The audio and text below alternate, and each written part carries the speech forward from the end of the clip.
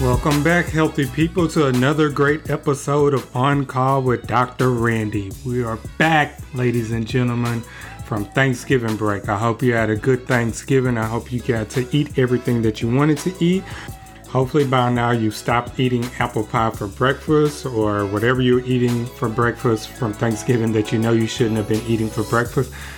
Just because it's apple and it's in pie does not mean that you're starting your day off with having a healthy breakfast. Apple pie does not count as your fruit serving for the day. But welcome back, y'all, for another episode of On Call with Dr. Randy. This week, I'll be discussing cervical cancer screening. Cervical cancer is cancer of the cervix. The cervix is the lower part of the uterus. What's the uterus? The uterus is an organ in a woman's pelvis that sheds once a month when a woman has her cycle, and it's also where a baby sets up shop until it's delivered. There's somebody out there who doesn't know what the uterus is, so I'll make sure to put that in there, keep it real simple for y'all. So if you don't know what the uterus is, now you know. Thanks, Dr. Randy. You're welcome. Let's continue. So the cervix is the bottom part of the uterus. For comparison purposes, you can think of the uterus as a balloon and the opening part of the balloon as the cervix. It is estimated that this year approximately 13,000 people will be diagnosed with cervical cancer, with the highest rates in the Hispanic and African American community. Cervical cancer rates were previously high in the 70s but have improved over time due to pap smear tests. So what's a pap smear?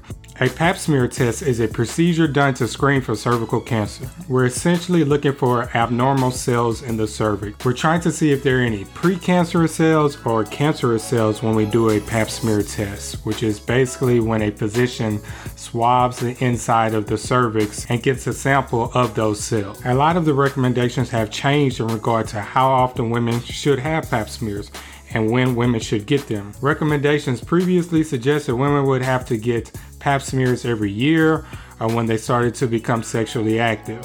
However, in the last few years, these items have changed drastically. So let's discuss these changes. According to the U.S. Preventive Service Task Force, which is an independent volunteer panel of national experts in prevention and evidence-based medicine, which basically means there's a group of researchers who look at research and make recommendations and guidelines. According to this group, women should start having pap smears starting at age 21 and have it done every 3 years if the results are normal until age 29. So once again, according to this group, the average woman should start having a pap smear at age 21 and have it done every 3 years if the results are normal until age 29. At age 30 and all the way until age 65, women can get screened for cervical cancer in one of 3 ways. One is a pap smear every 3 years, so just a swab of your cervical area. Option number 2, you can get tested for HPV every 5 years. HPV is a sexually transmitted virus that increases a woman's risk of developing cancer. That's option 2. The physician does a swab of your cervix and tests you for HPV. Option number 3 is have both a pap smear and get tested for HPV every 5 years. So that's essentially getting both done, having a swab of your cervix and also getting tested for HPV, which is the virus that's shown to increase a woman's risk of having cervical cancer. Often women get HPV early in life, but are able to clear the infection on their own without treatment. According to the task force, after age 65, or if you've had a hysterectomy and you've never had cervical cancer or high grade, which are really bad precancer cells, you don't need to have a pap smear. So I'll repeat that for the people in the back who aren't paying attention. So according to this task force, after age 65, or if you've had a hysterectomy and you've never had cervical cancer during your life before you had the hysterectomy, or you've never had really bad, we call them high grade precancerous cells. There are different levels of precancerous cells. You don't need to have a pap smear. So make sure you talk to your doctor about this. If you've had an abnormal pap smear in the past, asking your doctor, were my precancerous cells high grade or low grade, or you can just make it real simple where they're not that bad or really, really bad. That might be the easiest way to kind of keep it in your head. Many other organizations such as the American College of Obstetricians and Gynecologists and the American Cancer Society agree with those recommendations that I just listed for you all. However, the consensus with these two organizations is that having a pap smear and being tested for HPV is the best test. And this is done once again every 5 years if the results are normal. So some women may have thought in the past that, oh, I have to get a pap smear every year. You don't necessarily have to get a pap smear every year. You can wait 5 years to get another pap smear if you've never had an abnormal pap smear and you're over 30 years old. If you're younger than 30, between 21 and 29, you'll have to get it done every 3 years, but you won't have to do the HPV testing. You can have a pap smear done every year if you want to, because usually insurance will pay for it. But I just wanted to lay some things out for you if you wanted to have other options. However, I know there are some women who would prefer not to have it done every year. The procedure is uncomfortable, a woman may be on her cycle, or for other personal reasons may prefer to have a pap smear done as less often as possible. One year you just may not feel like having a pap smear, or maybe you've had a real bad pap smear in the past that just created some psychological trauma and you don't want to have it done or would prefer another provider to do it. I just want to lay those things out for you so you'll know your options. Now I have to get on my soapbox just a little bit. Let me get your undivided attention. Let me get both of your ears. A lot of women come to see me and don't know when is the last time they had a pap smear or thought they had one and didn't have it done. I always like to use a car as an example when I'm talking to patients. So I'm going to use a car as an example in this scenario. Let's compare a pelvic exam to a tune-up. Some women go to get a tune-up and think they're getting an oil change, but all the mechanic did was change your air filter. You didn't need an oil change, but it was something else that was needed. What do I mean by that? Sometimes you may have a pelvic exam and they may be swabbing you for a yeast infection or STD, and you may be thinking that they're also doing a pap smear, but they may not be doing a pap smear, they're just doing a swab. It may not be time for you to have a pap smear. So ladies, when you go to get a tune-up, make sure you know what they're doing underneath your hood. Before you have a pelvic exam, ask your doctor what they're going to be doing down there. Before they get started, say, hey, before you pop my hood, what are you going to be doing down there? Am I getting an oil change? The windshield wiper fluid? You checking for leaks? Are you going to be swabbing for any bacteria? Or are you going to be doing a pap smear? That's what you should be asking them. Not if you need an oil change or a windshield wiper fluid. They may be confused and they may try to give you a psychological exam. But I know what you're talking about if you were talking to me. But hopefully I won't be doing your pap smear. Anyways, I'm back off my soapbox now. So once again, know what's going on underneath your hood. Last time you've had a pap smear, and if you're at the age for a mammogram, last time you had a mammogram, those type of things will be very helpful. I know there was a good amount of information to take in at one time. I wouldn't be surprised if you didn't remember it all. So don't hesitate to go back and listen to it again. And as usual, I'll summarize everything again at the end of this episode. Today's guest on the podcast is Dr. Oluchi Emmanuel. She just goes by Dr. Oluchi. O to the L to the Oluchi.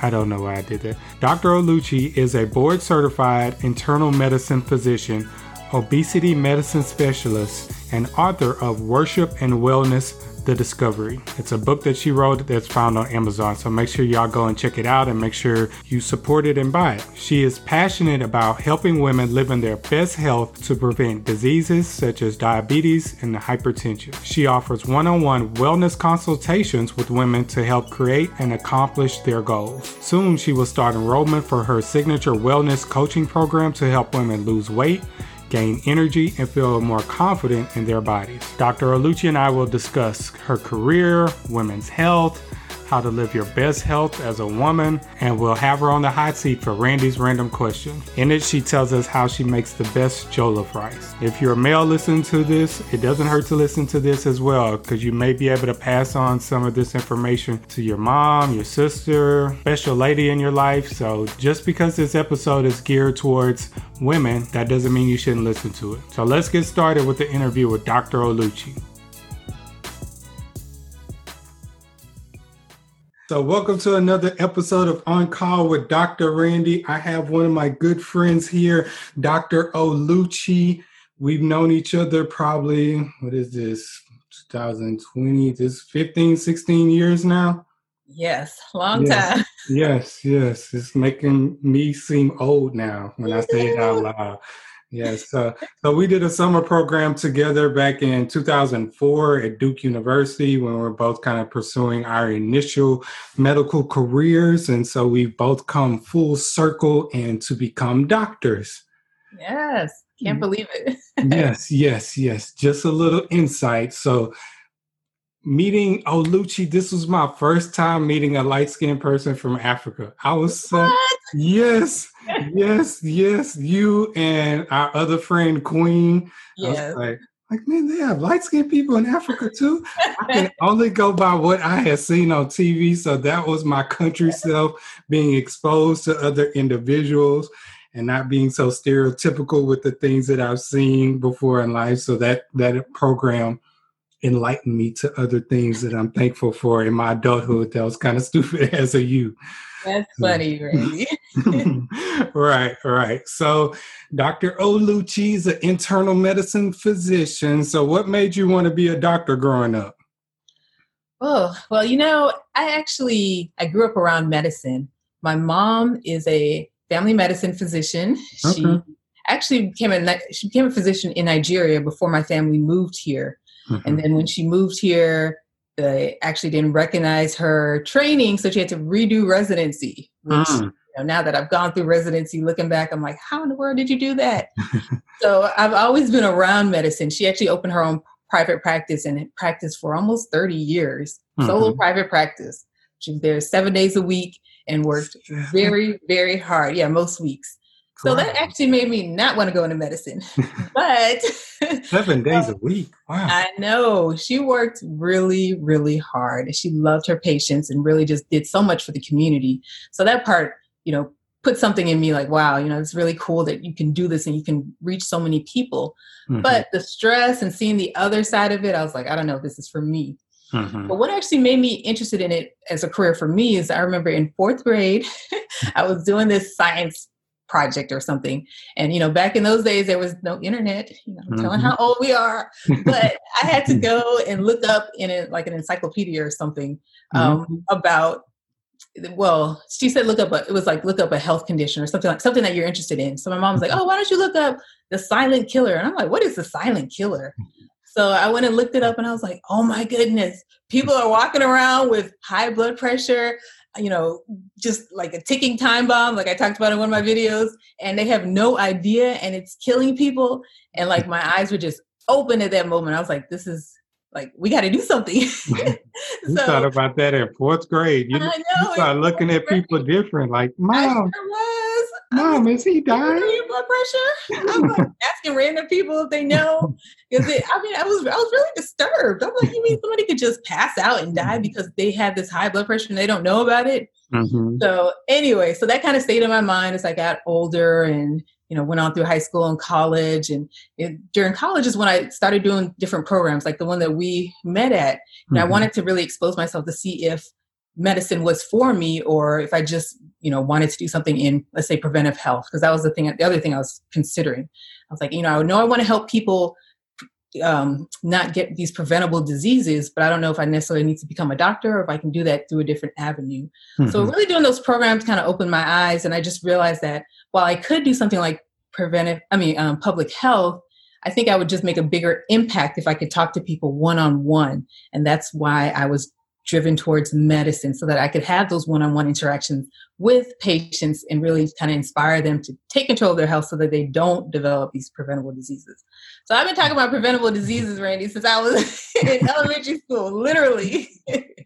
Since you were looking up stuff in encyclopedia. Right. Somebody's listening to this right now. They're going to have to Google what is an encyclopedia. I know. I remember I used to have like a whole set in my house, 20 books in there. Yeah. Look it up in the index. Then okay, it's in book number 8. Like, all right, that page. Yeah. Exactly. Was it like Britannica or something? Right. How many brothers and sisters do you have? I have two brothers. I'm the middle child. All right. So what was it like growing up in a household like that with your mom being a physician working 7 days a week? It was I would say pretty busy. Like we were all involved in so many different things. We all played instruments. We had like a very regimented family. We all played instruments. We all played sports. We all were doing different educational programs at schools and summers. Like every single summer we did educational programs. People were like getting to relax and stuff. We were doing ACT prep and all this stuff. So it was very interesting. It was fun.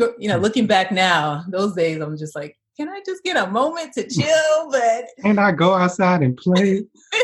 Oh yeah. Oh no, we played a lot because we weren't allowed to watch TV during the week.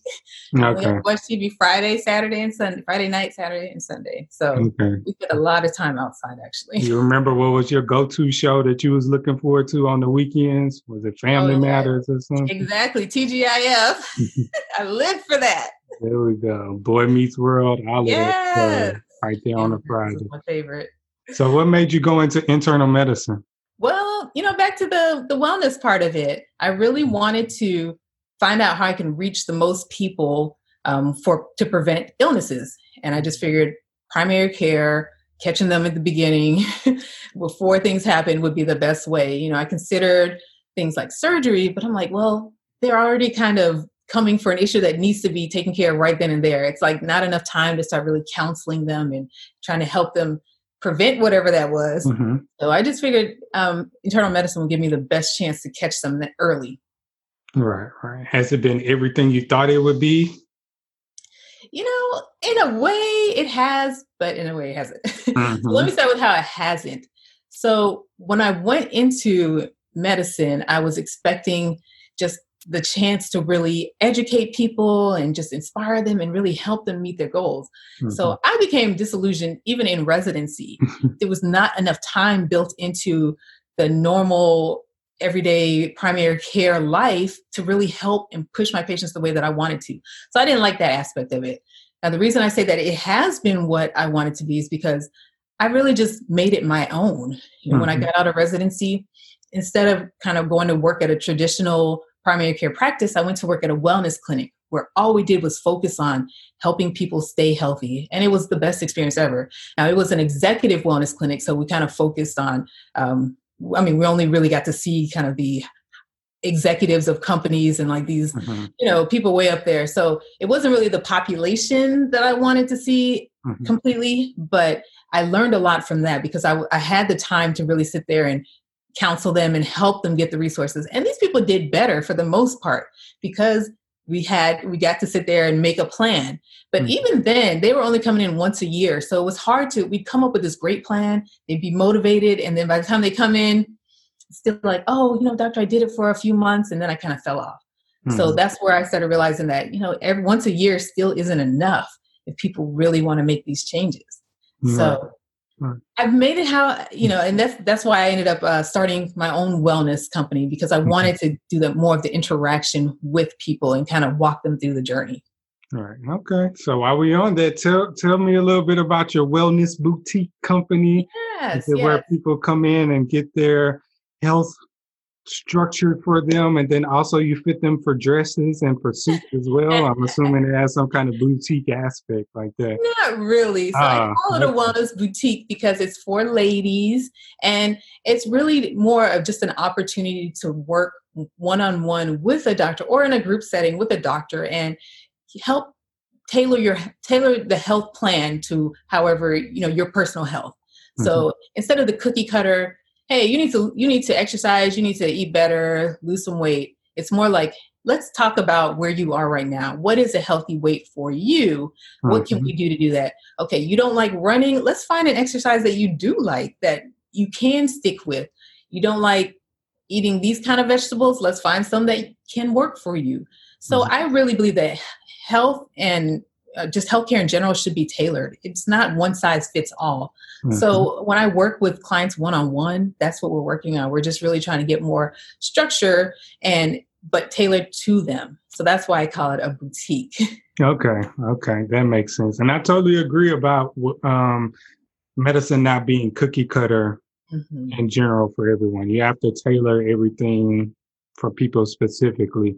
Exactly. Especially like what I always use the example when I talk to patients is the BMI. A lot of people focus on BMI. What should my weight be? I mean, it's not that easy just to say based upon your height and your weight what your BMI should be. It's more factors that play into that. Like Exactly. if I did the BMI of the actor The Rock, like I'm sure he's overweight or obese just because how tall he is and his weight. Like Right. but we know he's not. Right. And, speaking of BMI, I recently looked at some studies about it, and I never really thought of the fact of how it's kind of has some racial connotations to it, like it's not based on someone who looks like me. It's completely based on like the typical European male. And so you really can't just apply it head on to everybody, like you're saying. Right. So I think that's why, you really have to just tailor it to the person. So what do most women come to see you for at the Wellness Boutique specifically? Is it just like weight loss stuff, or, oh, my diabetes is not under control, or my high blood pressure? What does the typical woman come to see you for? Yeah. So, in the past, what I've worked one-on-one with women is just kind of helping them lose weight. Most women are, some people get to the point where they're just like, I'm not comfortable with my weight. I know I need to do something. And, what I've tried in the past is not working. So I want to do something different. And right now, so I throughout the year, I'll have different programs kind of open up, like either group coaching or one-on-one sessions. And right now, I'm actually really tailoring my efforts to Black women entrepreneurs, because that's a whole different segment of women who need assistance in really figuring out their health. You as an entrepreneur myself, what I realized is that I was not doing a good job taking care of my health. I was always constantly trying to do the business stuff and build this. I need to do these landing pages. And there's always so much work, but it was hard to actually focus on taking care of my health and eating right. And especially when you add like all the other stuff, there's a family life, the I don't know about that. All of that. Yes. So, actually coming up soon, you all can stay tuned. I'm going to be having some programs specifically tailored toward helping female entrepreneurs get better health and get the bodies they want so that they can be more confident in their bodies and more successful in their businesses. So stay tuned for that. But that's what I'm, currently working on right now. Okay. Well, have you started working with the entrepreneur women yet? So yes, I have worked with a few, and it just, once again, kind of tailoring it towards them, whatever they're willing to start working on right away. But I'm actually, I want to look at health from a different perspective. So the program that I'm coming out with now, which I think is going to be very, very impactful, is something that's helped me personally and helped, a few of the people that I've started working with, is really working on the mental aspects of it. We focus so often on, you have those things that, the things that everybody knows about. Everybody knows you have to eat better. Everybody knows you need to exercise. But why is it that people have a hard time sticking to those things? And I think that that's where the mindset comes in. So my goal with this program is really going to be to help women apply those same mindset topics that they use to build their business. Like most people know that you have to be confident about your business. You have to speak the things that you want about your business for them to happen. It takes that mental work to get to the level that you want to in your business. So applying those same things to your health, learning how to speak over your health. Like the foods that I'm eating are giving my body energy and nutrition. They're not going to do harm to my body. And the more that you learn to say those things and start to believe them, the more you're going to be drawn to doing them. So in essence, it's almost like teaching your mind to make your body want to do something. Right. So all these years we've heard different things. The things that we hear are what cause us to be drawn to certain things. And a lot of the stuff is not even intentional. You may have all your life you've heard someone's, something. Let's give an example of like exercise. All your life you've heard, exercise is horrible. It's so hard to do. It's such a burden. I hate, you hear all these negative things about it. Girl, tell me about it. right? But you may not focus on like you may not have heard or really focused on the positive aspects of it. What does it do to your body? How is it energizing your body? And beginning to focus on those and really understanding and believing those things will make you more drawn to it. It won't be such a pain. It'll be more of a, okay, well, let me try that. Let me try a little more. You know, once you're getting to those routines, it becomes easier. So I really want to help people learn about taking care of their health from that aspect. So that's what this new program is going to be about. I'm really excited about it. Okay. So what kind of mental hurdles have you seen individuals have that kind of hinder them from getting that initial step going? It's for the most part, people think it's too hard. They start off just saying, I can't do this. And I don't blame them, because if you've tried 10 different diets, you hired the trainer for a while and that didn't work. You tried the exercise program by yourself. That didn't work. After all these failures, in your mind, something starts to tell you, this is just too hard. I can't do this. But it's not true. And what people don't realize is that as long as you're doing the right things, even if you're just doing a little bit every single day, you're making progress. I've been reading this book about how the smallest little changes are what eventually have this big effect. And it's not that it's just most people quit too soon instead of sticking it out and just riding that wave and keep going. So, an example I use is that, let's say diet. If you're drinking 3 sodas a day, just cutting back to 1 soda a day. So you're cutting out those other 2 over that long period of time. Let's say in a week, you've already cut back 14 sodas. In a month, you've cut back 6. So that little thing is going to add up. And people might say, well, if I cut back on 2 sodas, I'm not going to lose 10 pounds today. No, you're not, but you might in a year. Right. You might in a year and a half if you keep that up. So I really just want to impress on people about doing these small little things that may seem insignificant, but keeping them up and doing them consistently. And then you'll see those changes. So that's, those are the mental hurdles people have. Usually the biggest one is, it's just too hard. I can't do this. Yeah, I totally agree. It's the little changes, especially with your diet, that you can make that can make a huge impact. I always tell my patients, you can't eat what you don't buy. So don't buy that unhealthy stuff in the store. Nobody's forcing you to buy that stuff. Nobody's exactly. Don't bring it to the house. No, nothing at all. Like nobody's in the store with a gun to your head saying, you better buy them donuts. You better get that bread. Right? Yeah, you're right. No. I encourage them to do a little grocery stocking. Look at people who you may want to be that size or look like them and see what they have in their basket. And then look at your basket, I may need to have a few more vegetables and stuff in my basket. Exactly. I was also looking at this podcast. It's a podcast, something I was listening to the other day, and it was just talking about how, the majority of people are overweight. So they're saying for you if you want to actually be a healthy weight, you can't do what everybody else is doing. And it was just so it's an obvious statement, but it's so true. He's like, the environment that we live in, it naturally pushes people towards gaining weight. It just does. You look at most people are overweight. So to not be overweight, to be at a healthy weight, to actually decrease your chances of getting diabetes, heart disease, all these things, you have to be doing something different. So looking at those baskets and realizing, okay, I don't actually need this stuff. Let me put it back is a great place to start. Yep. I tell my patients, you don't have to eat to be full. You can eat to be satisfied. I think that's a major problem with the American diet. We're always like, I'm not full yet. I think I can eat some more. Like, you don't have to be full yet all the time. The only thing that should be full is your gas tank. Now, you riding around on E all the time. That's on you, but that's a different story. But as far as your stomach, you don't have to be full all the time. That's right. And Dr. Oluchi is a obesity medicine specialist. So she's been trained in these type of things. So she definitely knows what she's talking about. What kind of things did you have to go through with your training for obesity medicine? And how long was that training? Yeah, so after internal medicine, I was telling you, I worked in the wellness clinic for a while, and I just wanted to do more to kind of address the issue of obesity, because it is such a growing concern in our country and really around the world.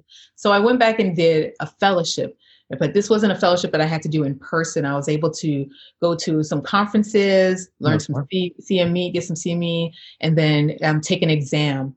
But it was eye-opening. Like, this is really basic stuff that we should be teaching medical students. I mean, just the idea that the whole eat less, move more doesn't work.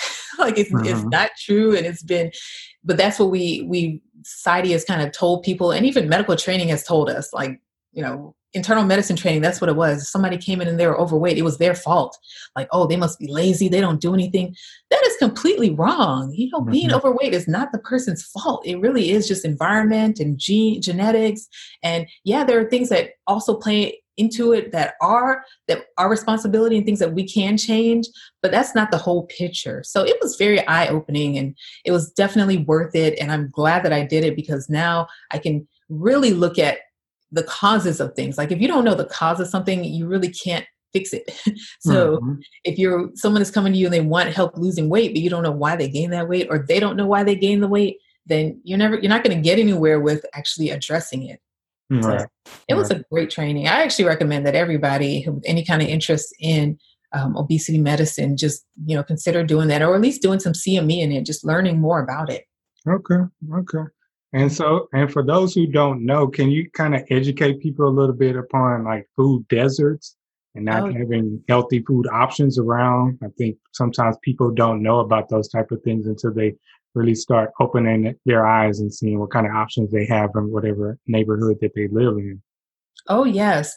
So first, let me just say, if you live in a neighborhood where you have a grocery store that's, let's say, even just accessible to you, like maybe 5-10 minutes away from you or closer, you are really blessed, because there are places in this country, not even to talk about the world, where that does not happen, where people just don't have access to fresh food, where people are literally having to go buy their fresh food from a gas station or a convenience store, which does not have the best food at all.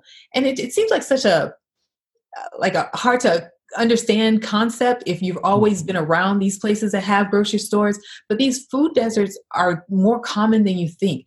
So that's why when we're seeing patients and we're just like, what do you mean your kid doesn't eat vegetables? And they're like, well, I don't have any. Like, I don't have anywhere to get them. If I have to drive an hour to go to a grocery store, and I can't do that every week or however long. I mean, it's mind blowing in this country that that's still a problem, but it definitely is. And it's something that we really need to work on changing somehow. Definitely so. I mean, just paying attention. One time I didn't live in the best part of Atlanta for a short time period during my You're in the hood? A little bit. We'll say I was in there. Hoodish. Yep. Right. But I fit in. I was straight. Okay. Yep. Had my J's on. Didn't have my grill in, but I had my J's on. I was still trying to save up for the proper grill. Don't listen to that, Mom. Okay. I'm just joking, Mom. I'm just joking. But I mean, I really kind of started when I was living there, paying attention to the different options that I had, especially going to the grocery store, seeing the produce wasn't as good.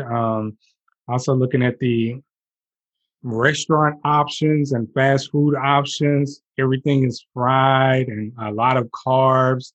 You don't see like a Popeyes or a Church's chicken usually in the quote unquote good neighborhoods. Like those are all in the lower income neighborhoods, unfortunately. So that's true. And even like you said, the quality, that too is shocking.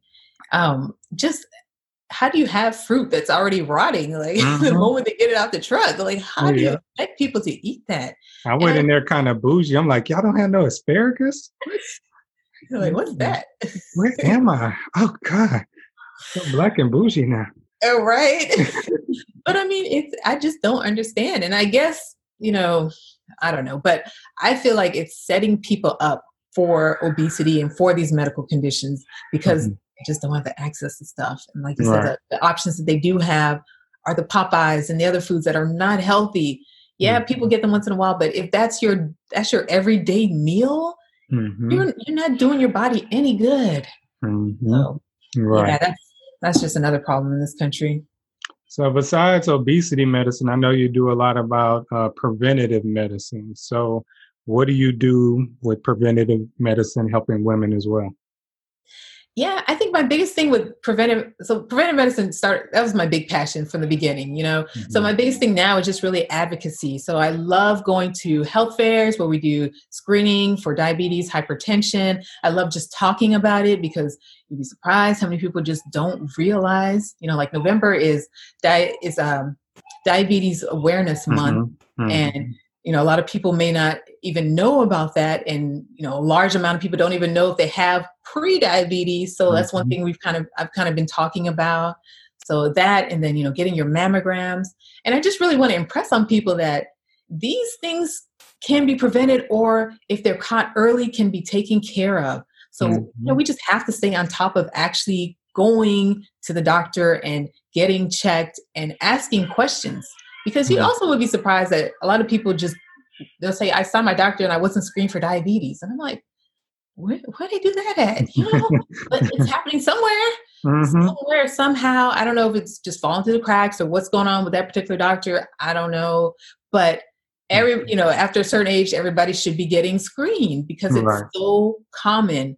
So I just do a lot of advocacy about it, just talking about it. I want people to hear about it from someone who looks like them, who understands, who has chronic conditions running through her family too, who's Mm-hmm. determined not to get them and not to allow anybody else in her family to get them, and wants the same for, you know, everybody out there. Right. So y'all got to make sure that you find a good primary care physician and make sure that you get your yearly exams done. That's it exactly, Randy. A lot of people put it off because I feel fine, you know, I don't have anything. But a lot of these things they're asymptomatic. You won't have symptoms until something bad happens. But don't wait for that moment. Don't wait for that to happen. You have to be proactive about it. So you're right. Going to see your doctor every year and then actually doing what they say. People go see their doctor. The doctor say, here's your prescription to go get your mammogram, and they just Mm-hmm. won't go get it for whatever reason, but go get your screening test done. Follow your doctor's instructions. Right, right. And actually know your medical history too as best you can. Yes. Unfortunately, all the health systems don't cross over to each other. So when y'all tell me, oh, it's in my chart. I don't know which chart you talking about. Right. One from 84 when you were like 3. Like I don't, that was paper. They didn't put Right. You definitely don't. Yeah, they didn't scan that into your chart. Like everything doesn't cross over. You have to help us out. I'll be in there with my patient. Help me, help you. Yeah. I literally tell them that. I'm just like, Lord Jesus, help me, help me, help me. So with your wellness boutique, you also incorporate faith into it also. So how does your faith practice also incorporate into the boutique as well? Exactly. So my first book was called Worship and Wellness. Mm-hmm. And it was just really focused on how, as I'm a Christian, and as a Christian, Amen. As a Christian, I believe that God has called us to take care of our bodies, not only for ourselves, but really as a way to honor Him. Because you think about it, He's given us this, and you get one body. So you really should be taking care of it and doing what you can. And a lot of people I find in faith, they feel like applying their faith, I think, in the wrong way. Like they'll say, oh, you know, somebody mentioned I have diabetes, but I don't claim that. So I'm not going to do anything about it. I'm not taking no medicine. I'm not exercising. I'm not losing weight. Because I don't claim it. I don't got it. Mm-hmm. But that's wrong. You know, like, that's not what God told you to do at all. So I'm like, God gave you that doctor who gave the doctor the wisdom to, you know, find the problem, share it with you so that you can do things to stay healthy and take care of the body that He gave you. Mm-hmm. So the book and then the program is really just about encouraging women of faith to take ownership of their health and really just start taking care of their bodies as a way to honor God. And I've been blessed with the opportunity to speak at various churches and other women's group events, and just really to share my passion for that, because I think that the church is an area that we are also not doing a good job talking about preventive health, because there's so much of this, God got me, I don't have to do anything. And I'm like, no, that's not what God is saying. My Jesus would not give me gout. Not my Jesus. Not my Jesus. Yeah. He's a healer. He gonna heal me from this. I rebuke you, gout. I rebuke That, you, yes. diabetes. Mm-hmm. Exactly. So how has it been trying to, like, how can I put this?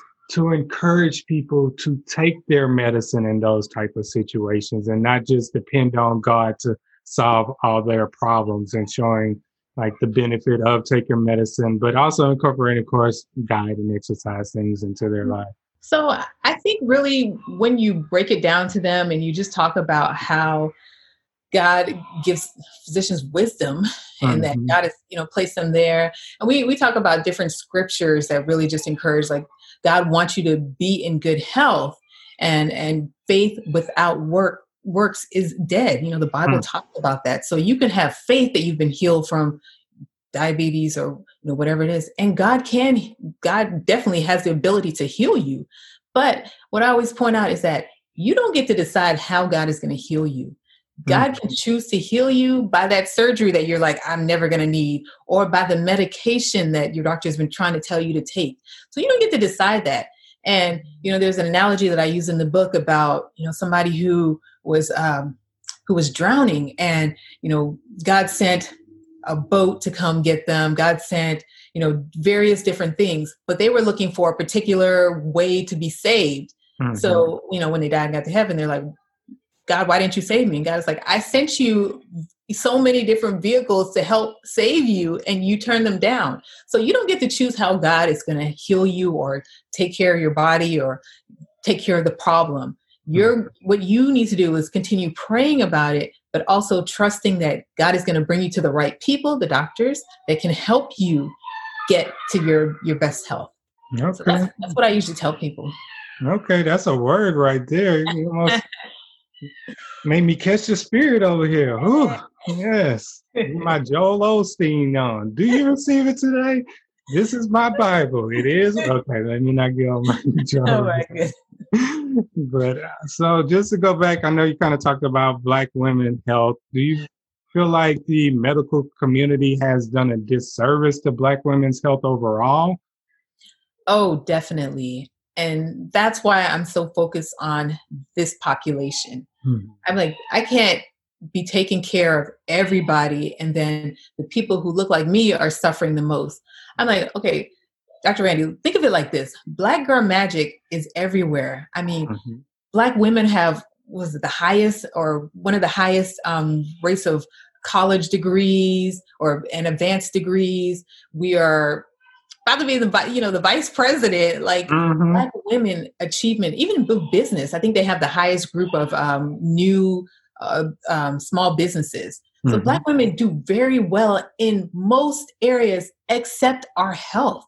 And why is that? I just feel like nobody's doing anything about that, or we're not doing enough about it.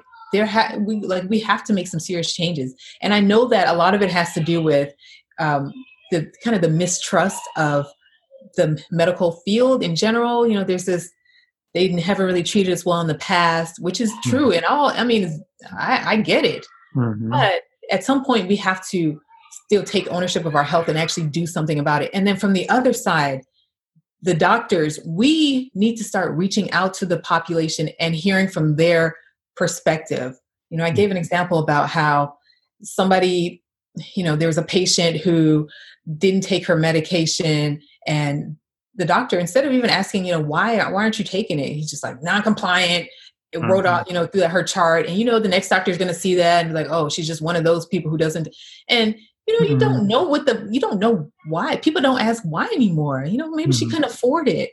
You didn't tell her about, the Walmart $4 list, or maybe she had a bad reaction to it, and she could be on something else. Maybe someone in her family took it and died from, taking that medication, and she's just worried about that.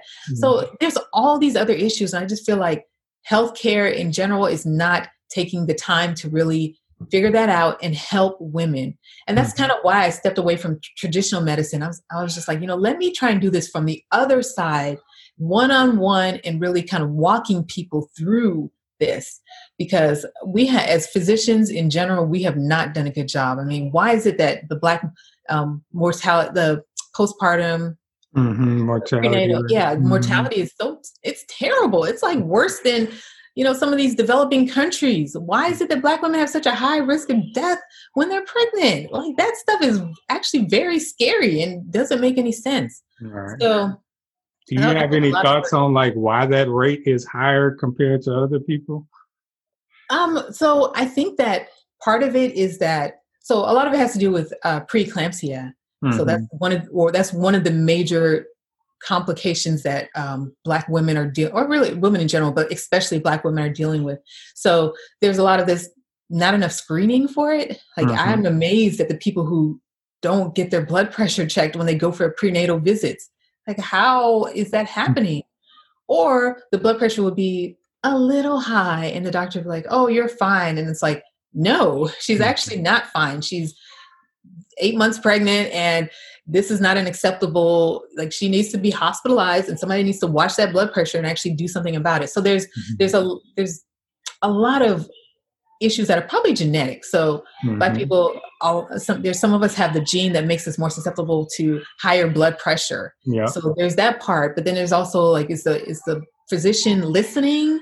And then is the Black person, the woman, able to communicate and actually tell the doctor her concerns about it and be heard? So I think there's just so many layers to it.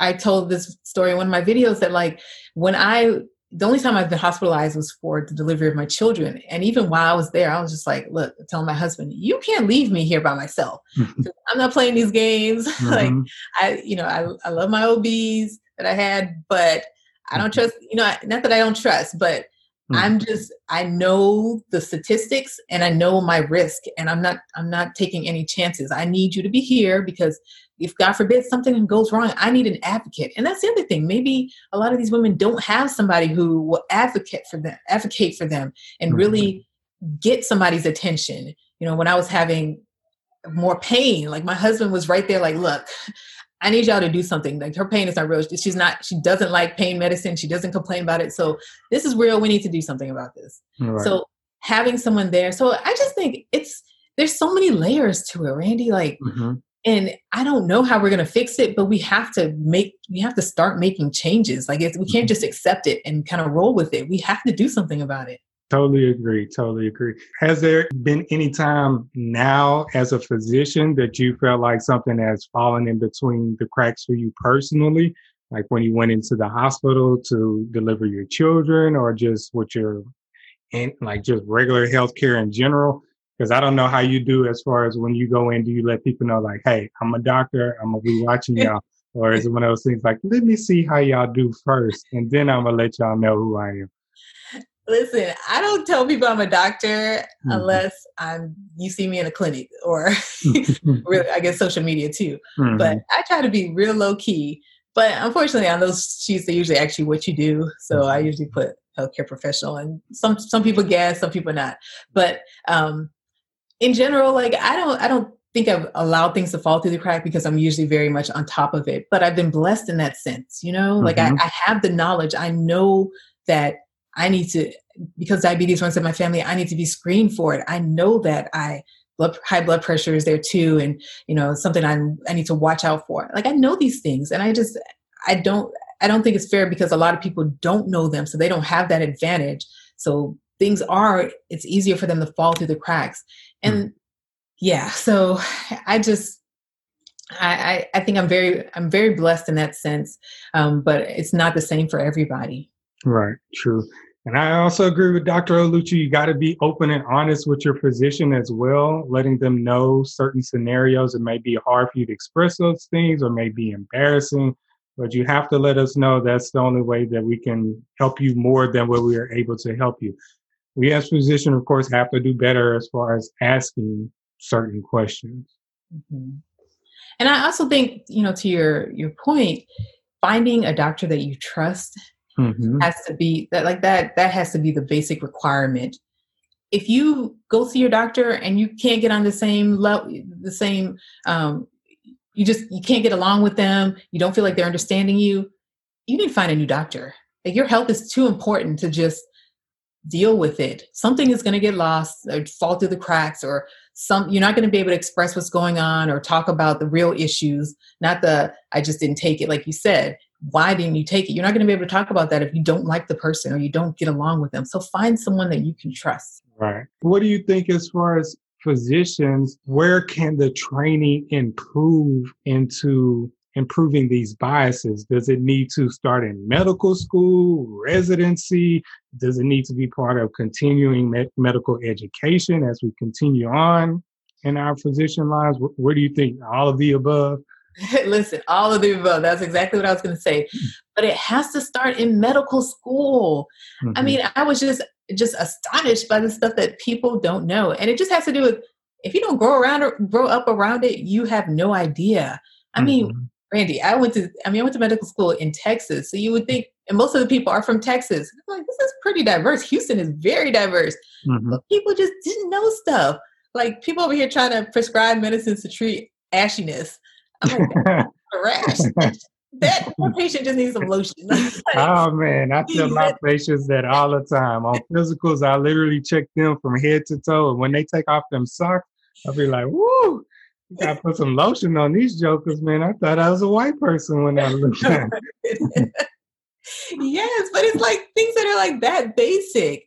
But I understand if you've never seen it. But then also, so that's kind of like one of the pointless ones. It doesn't really matter so much. But the biases, things that have just you've always in your mind thought, oh, for example, there's this thought that Black people are lazy. So if you always heard that, let's say since you were 4 years old, if you just continually hear that over and over and over, now you get to medical school and you're treating patients, and in the back of your mind, you're just like, I don't know.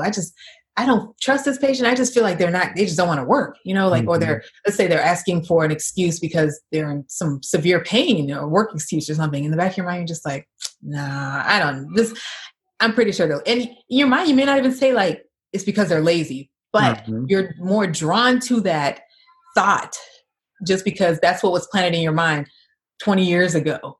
So it's little things like that. I talk about how there was this thought that Black people don't feel pain the same way white people do. And I was just amazed. They did a study in 2016 and people were talking about how medical students and residents actually thought that was true. Randy, in this day and age, they thought it was true. Like, are we not all human? Like, how does that make sense? But that's just... I think Blacks are superhuman. They can take all the things. I guess that's just been the thought. And not only was it just a thought, but the people actually practiced that way. They were so much less likely to give pain medication to adequately treat a Black person's pain compared to a white person. You see just the blatant example. You see like a white woman crying about something and people are just more drawn like, oh my goodness, ease her pain versus let's say a Black man who can be complaining about the same thing. Let's say they both twist their ankle and they're complaining about pain. Most people are going to feel like the white woman has to be in worse pain. And why? It's just because that's what society has conditioned us to think. The Black man could be suffering over there, but you're thinking, oh, he's a macho man. He'll be okay. No, treat his pain. Yep. So I think it has to start in medical school and then continue through on, because if you've been hearing about this and thinking like this way since you were a child, it's deep in there. It's one little lecture is not going to do anything. I think we did 1 or 2 lectures in medical school. I don't even remember them. It's not enough. This has to be drilled in that these biases are there. Because once you're made aware of them, then the next time that comes up, you're like, oh, wow, my first instinct was to go to treat this woman over here versus the man. And because now you see it, it's not implicit anymore. It's there, it's in your face. So I think we just have to do a better job of like putting it in people's faces so that they know that they have the bias and they can actually, if they're willing to change, take an action towards changing. Yep. It's a consistent process. You also need to kind of listen to people outside of your circle to hear different opinions. Yes, exactly. As we wrap up, is there any kind of health tips you want to provide to individuals, especially women, to promote good health overall? Yeah, I think that I really want to just put out there that getting healthy, getting to your healthy weight, all that, it's simple. As in, it's a simple process, but it's not easy. So there's a lot of, there's just a few things that if you did them very consistently, you would improve your health and you would improve your weight. But just doing them and being able to keep up and trying to, I guess, be consistent with them, that's the hard part. But you can do it. So some of the tips that I would like to share with you is that, one of the ways to, especially going into this new year, a way that you can really take control of your health is making your health a priority. And that means actually scheduling time for you and to take care of the things that you need to do. That means seeing your doctor. That means getting whatever screening exams that you need, and just deciding that, hey, last year I took care of everybody else. This year I'm making sure I take care of my health and making sure I know what I'm doing and take ownership of it. And that also includes things like making sure you're paying attention to what you're eating. So I always tell people, you have to record what you're eating. And, they have apps that help you with that, but you have to know what you're eating. You can't tell me you're trying to lose weight. You have no idea how many calories you took in yesterday. Yep. So yeah, you got to know. Also, you have to move more. I always tell people that exercise is so important, but even outside of exercise, just getting up. Our society, we spend so many hours sitting down.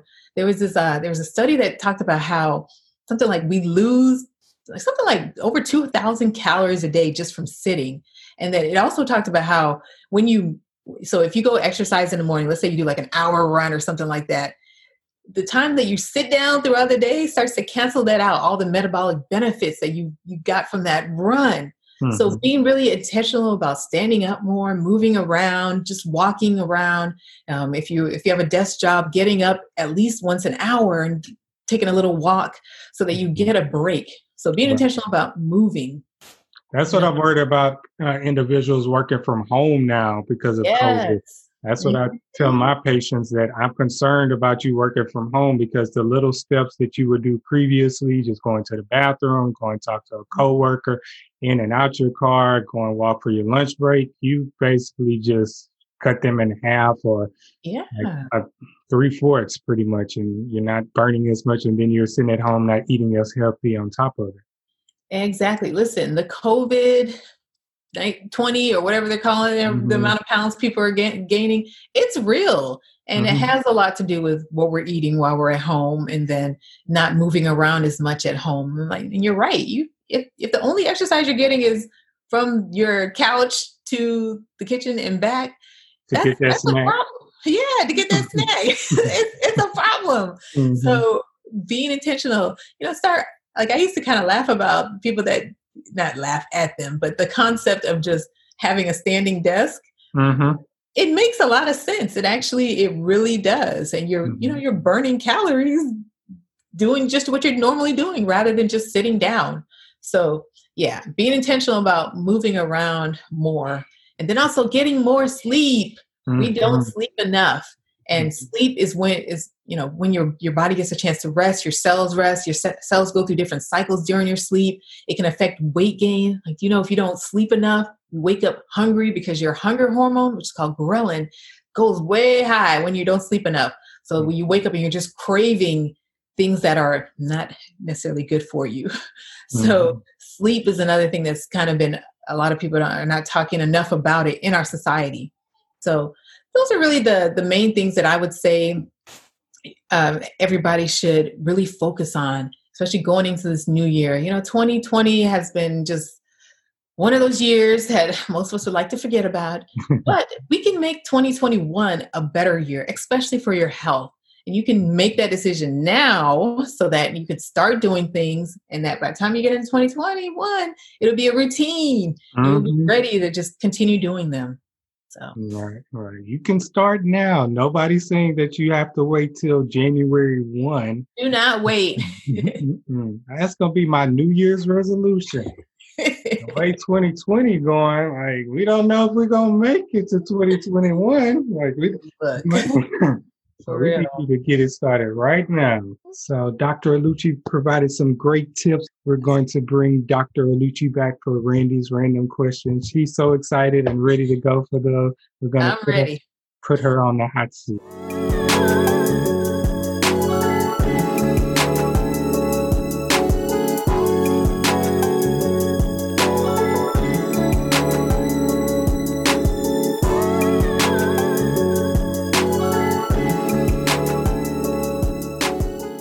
So we have Dr. Alucci back for Randy's random question. Everybody's favorite part, especially my guests. They're always nervous about this one. So question number 1. If you weren't a doctor, what job would you want to have? Oh, that's easy. If I wasn't a doctor, I would be in public health. I would be either, like an epidemiologist or someone studying these preventable diseases and especially health disparities. So I'd probably have my PhD in that because that's my passion. Something outside of medicine if you weren't a doctor. Okay. You want to be. That is a little challenging. There we go. Even when you spend your whole life, like, what else do I like? Yeah. But, I really like photography. And I think that if I wasn't a physician, I would have put all my effort into becoming a great photographer instead of kind of okay when I am now. And I think I would have really enjoyed that. Okay. Why do you love photography so much? I love photography because I like capturing moments. I love looking back at, especially like pictures of my kids when they were really young and just seeing those moments because, man, life goes by so fast and you don't get those moments back. But I think photography and even videography is just a way of like cheating. You get to keep that, when you watch it or when you look at it, you still get those same emotions. I don't know. There's just something beautiful about capturing moments. Okay. So next question. How does one make good jollof rice?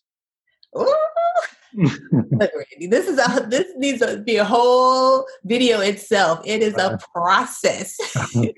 But I have probably the best recipe out there. And I know people don't want to fight me, but Nigerian jollof rice is the best.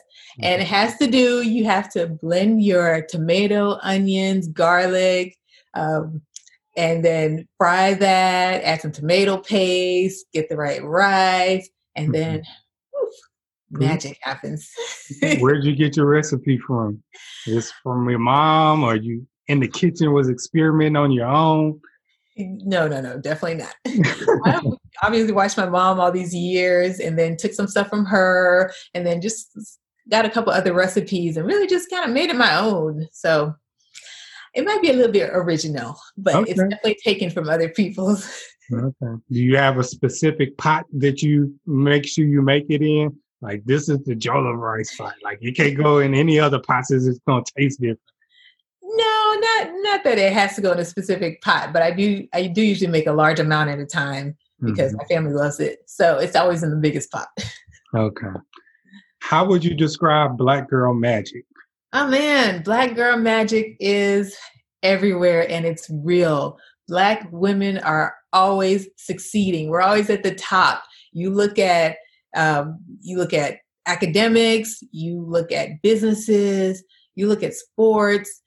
Black women are just so successful. And it's like the drive that we have is unmatched. I mean, the guys are good too and all that. But Black girl magic comes from Black women really just putting in that extra effort to get to the top, to be the best. And the reason I say all this extra effort is because as a community, Black women aren't given the same kind of opportunities. So we literally have to be better than everybody else to get to those same, to get in. And then after that, to get to the top.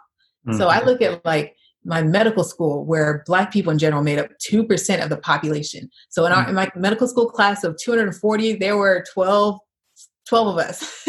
I mean, y'all had a surplus according to my class. Exactly. That's a lot. A lot of people are looking at that. Like, man, y'all had double digits. You're right. But there were 240 people in my class, Randy. I mean, that was a big class. So, and it's like that in everywhere. I mean, like our VP is about to be a brown-skinned lady. That's incredible. So Micromagic is not about putting down any other race. I mean, look, my white sisters, I love them. They're great too. But Black girls are killing it, and I am here for that. And you are one of those Black women who are killing it. Thank you. So I'm going to put you on the spot here. So you have 3 children. What are their names? Hannah is my oldest, Victoria is the middle child, and Joshua is my baby. Okay. Like you mentioned earlier, this is all about capturing moments in time. Yeah. And so in the future, we hope they'll come back and look at this video or listen to this podcast. So if you had to use one word to describe each one, what would you use? So if they come back in the future and they listen to this video, you may say, oh, Hannah's bossy. And then they could be like, see, even mama said you was bossy when you was little. So what word would you describe for each one of them? That's a hard question. So I would say Hannah, my oldest, is sassy, but in a good way. Okay. Like she be reading people. Like, I don't know where you got that from because I don't do that. But how old is she reading people? She's 6. She's like, you better get that fixed. What are you talking about? So she's very good with her words. She's been talking since she was like, I don't know, 6 months. Like, no, not really, but like an early talker and like just loves to talk and express herself. She's the one that's like begging to be on all my videos and all this stuff. Like, maybe one day. So she's my sassy one. Okay. My middle child is my sneaky one. She's always up to something. You know, if there's somebody like climbing the roof, it's probably her.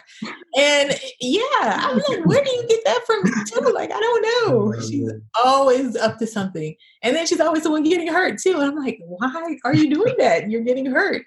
Well, she's an explorer. That's what it sounds like. She's an explorer, and she knows what she wants. She does not play. Like she's our very strong-willed, determined child. Like she's the one that I'll tell her go do something, and she's like, and I'm like, not in this household. Like that's not gonna work. That's the one you have to have I'm the parent, you're the child conversation. Yes, exactly. Okay. Exactly. But I'm actually trying to really cultivate that because that's the kind of attitude that does well in society. Like you need people who are not going to allow other people to walk all over them. So I like it. It's just not going to work in my house. And then my Joshua, he's 2 and he's the curious one. He just likes to sit there quietly and look and see what everybody else is doing and then go do it. And then, and I think he's just like being overshadowed by these 2 girls that talk so much. They're always in his ear, just going. And he's not getting a word in, but he's so smart and so like calculated. He's just sitting there like watching everything and learning, and you'd be surprised the stuff that he picks up. Like you're not even teaching him. You just ask him a random question like, hey Joshua, where's the line in the book? And he'll just turn to the page. I'm like, you've been doing this since he was like 1. I'm like, you're only 1 year old. He's like, it's on this, So he's just very curious and calculated, and you can just tell that he's just absorbing everything. Okay, cool. He has a lot of smart parents in the household, which are educating him as well. And, yes, I hope so.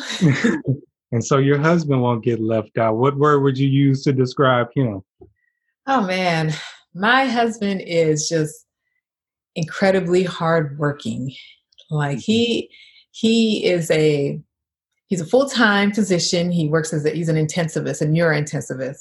So their hours are just ridiculous, especially with COVID and everything going on. He was on the COVID unit for a few months, but he's like, when he's on service, he'll leave the house at 5 a.m., get home at sometimes like 9 or 10 p.m.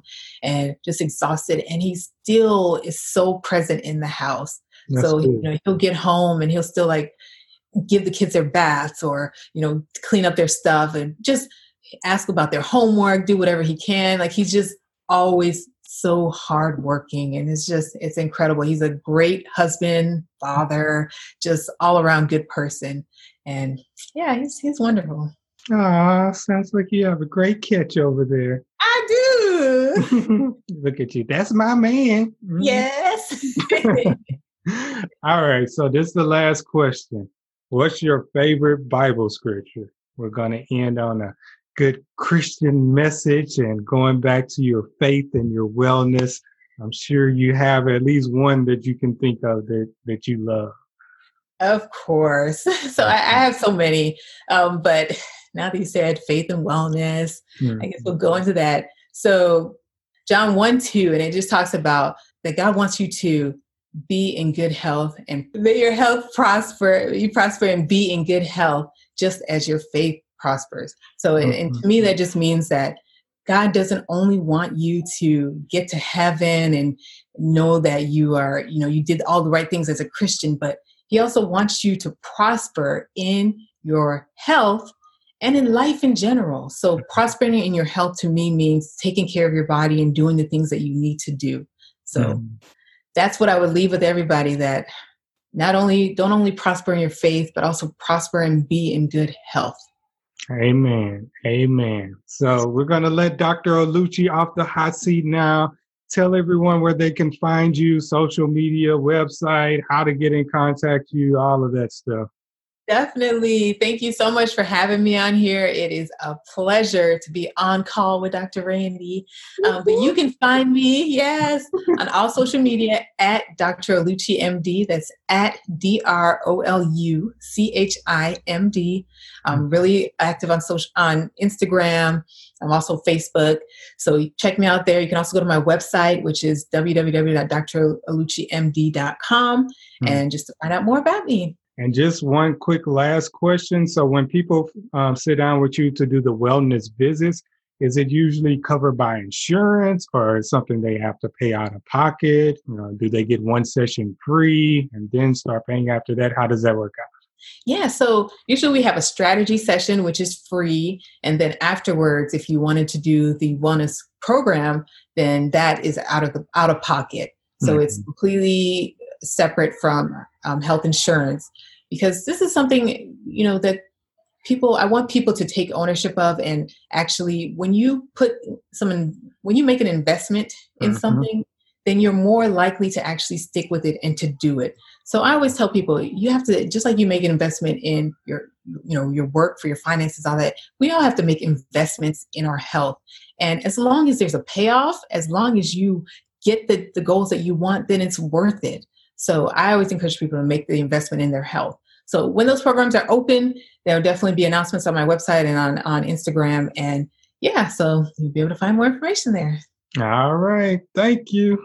We're letting you off the hot seat now. We'll see you for another episode, hopefully in the future. I'm sure we'll get great positive feedback, and we'll have you on for another episode. Sounds good. It was a pleasure.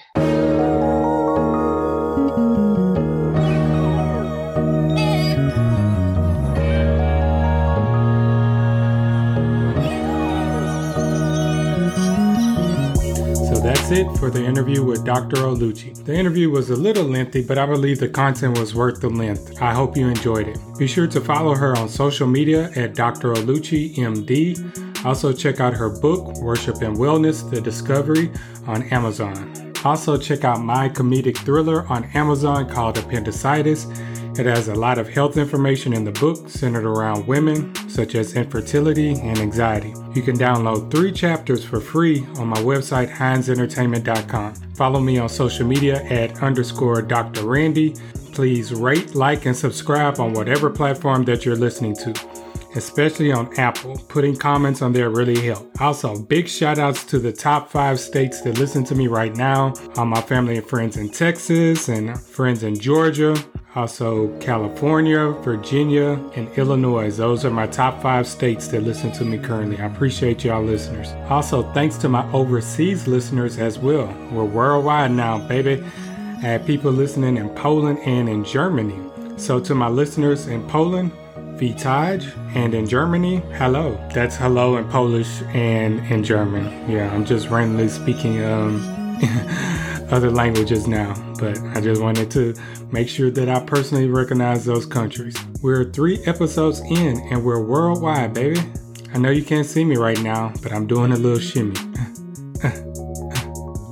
And just to quickly summarize cervical cancer screening again, from age 21 to 29, you get a pap smear every 3 years. And from age 30 to 65, you get a pap smear along with HPV testing every 5 years. That's the frequency that you can do your pap smears if they've always been normal. So make sure to ask your physician if your pap smears have been normal. If you have any questions about this, always consult your physician. Once again, share with others if you like the podcast. And if you happen to be in a group chat with your friends, sorors, or fraternity brothers, please don't hesitate to share the podcast in there too. I would greatly appreciate it. See you healthy people again for another episode in 2 weeks. We'll be talking about holiday sweets. Yep, I went from talking about eating healthy to holiday sweets.